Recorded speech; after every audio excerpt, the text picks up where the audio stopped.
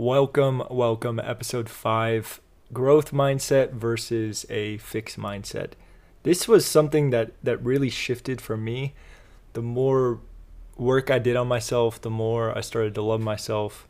I realized with a lot of the people I've been spending time with now, they all have growth mindsets. What exactly is a growth mindset? So when I was in high school, I used to think I was really bad at math. Now, was that true? No, it wasn't, because I just didn't apply myself to being good at math because I didn't really find it that enjoyable. But it was a lie to say I wasn't good at math. But I told myself that, and it kind of propagated my grades.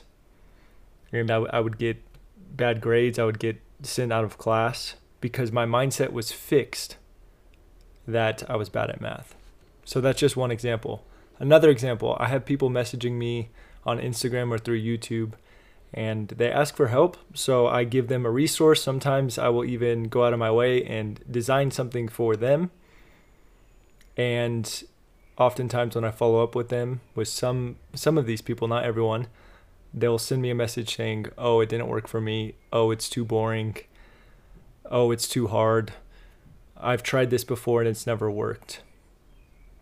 And I'm not denying their experience, but I am going to challenge them a little bit, because although it hasn't worked for you before, it doesn't mean it can't work now.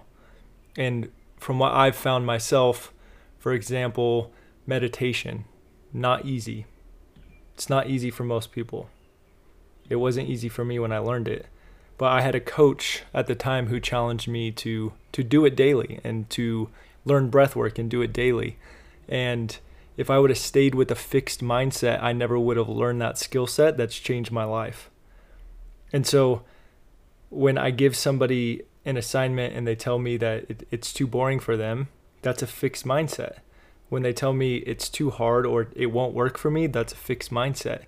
And when we can shift into a growth mindset as I can do anything, and we don't have to go as far and say you could become Michael Jordan, but you could say, oh, I am capable of becoming better at this part of my profession.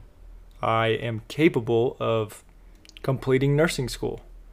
I am capable of enrolling into this next program, whatever applies to you.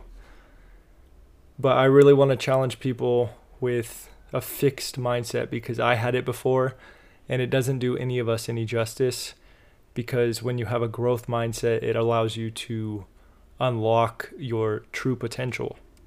And as always, I want to challenge you guys. How can you apply this? I first want you to just think about, are there any areas in your life where you feel like you have a fixed mindset? That could be financially. I don't deserve to be rich. It could be physically, I don't deserve to eat healthy. It could be relationship-wise, I don't deserve to have an amazing partner. These are the little things that we tell ourselves that, like I said in a previous episode, are programmed.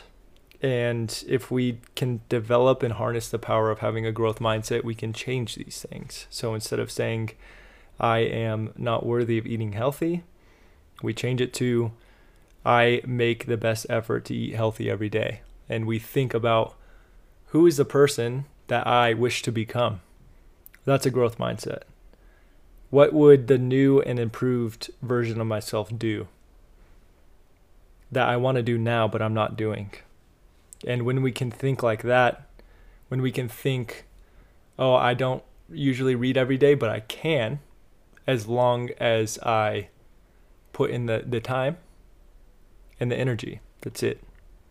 Then you can become somebody who reads every day, and eventually somebody who reads 100 books in a year if you wanted to. That's growth mindset.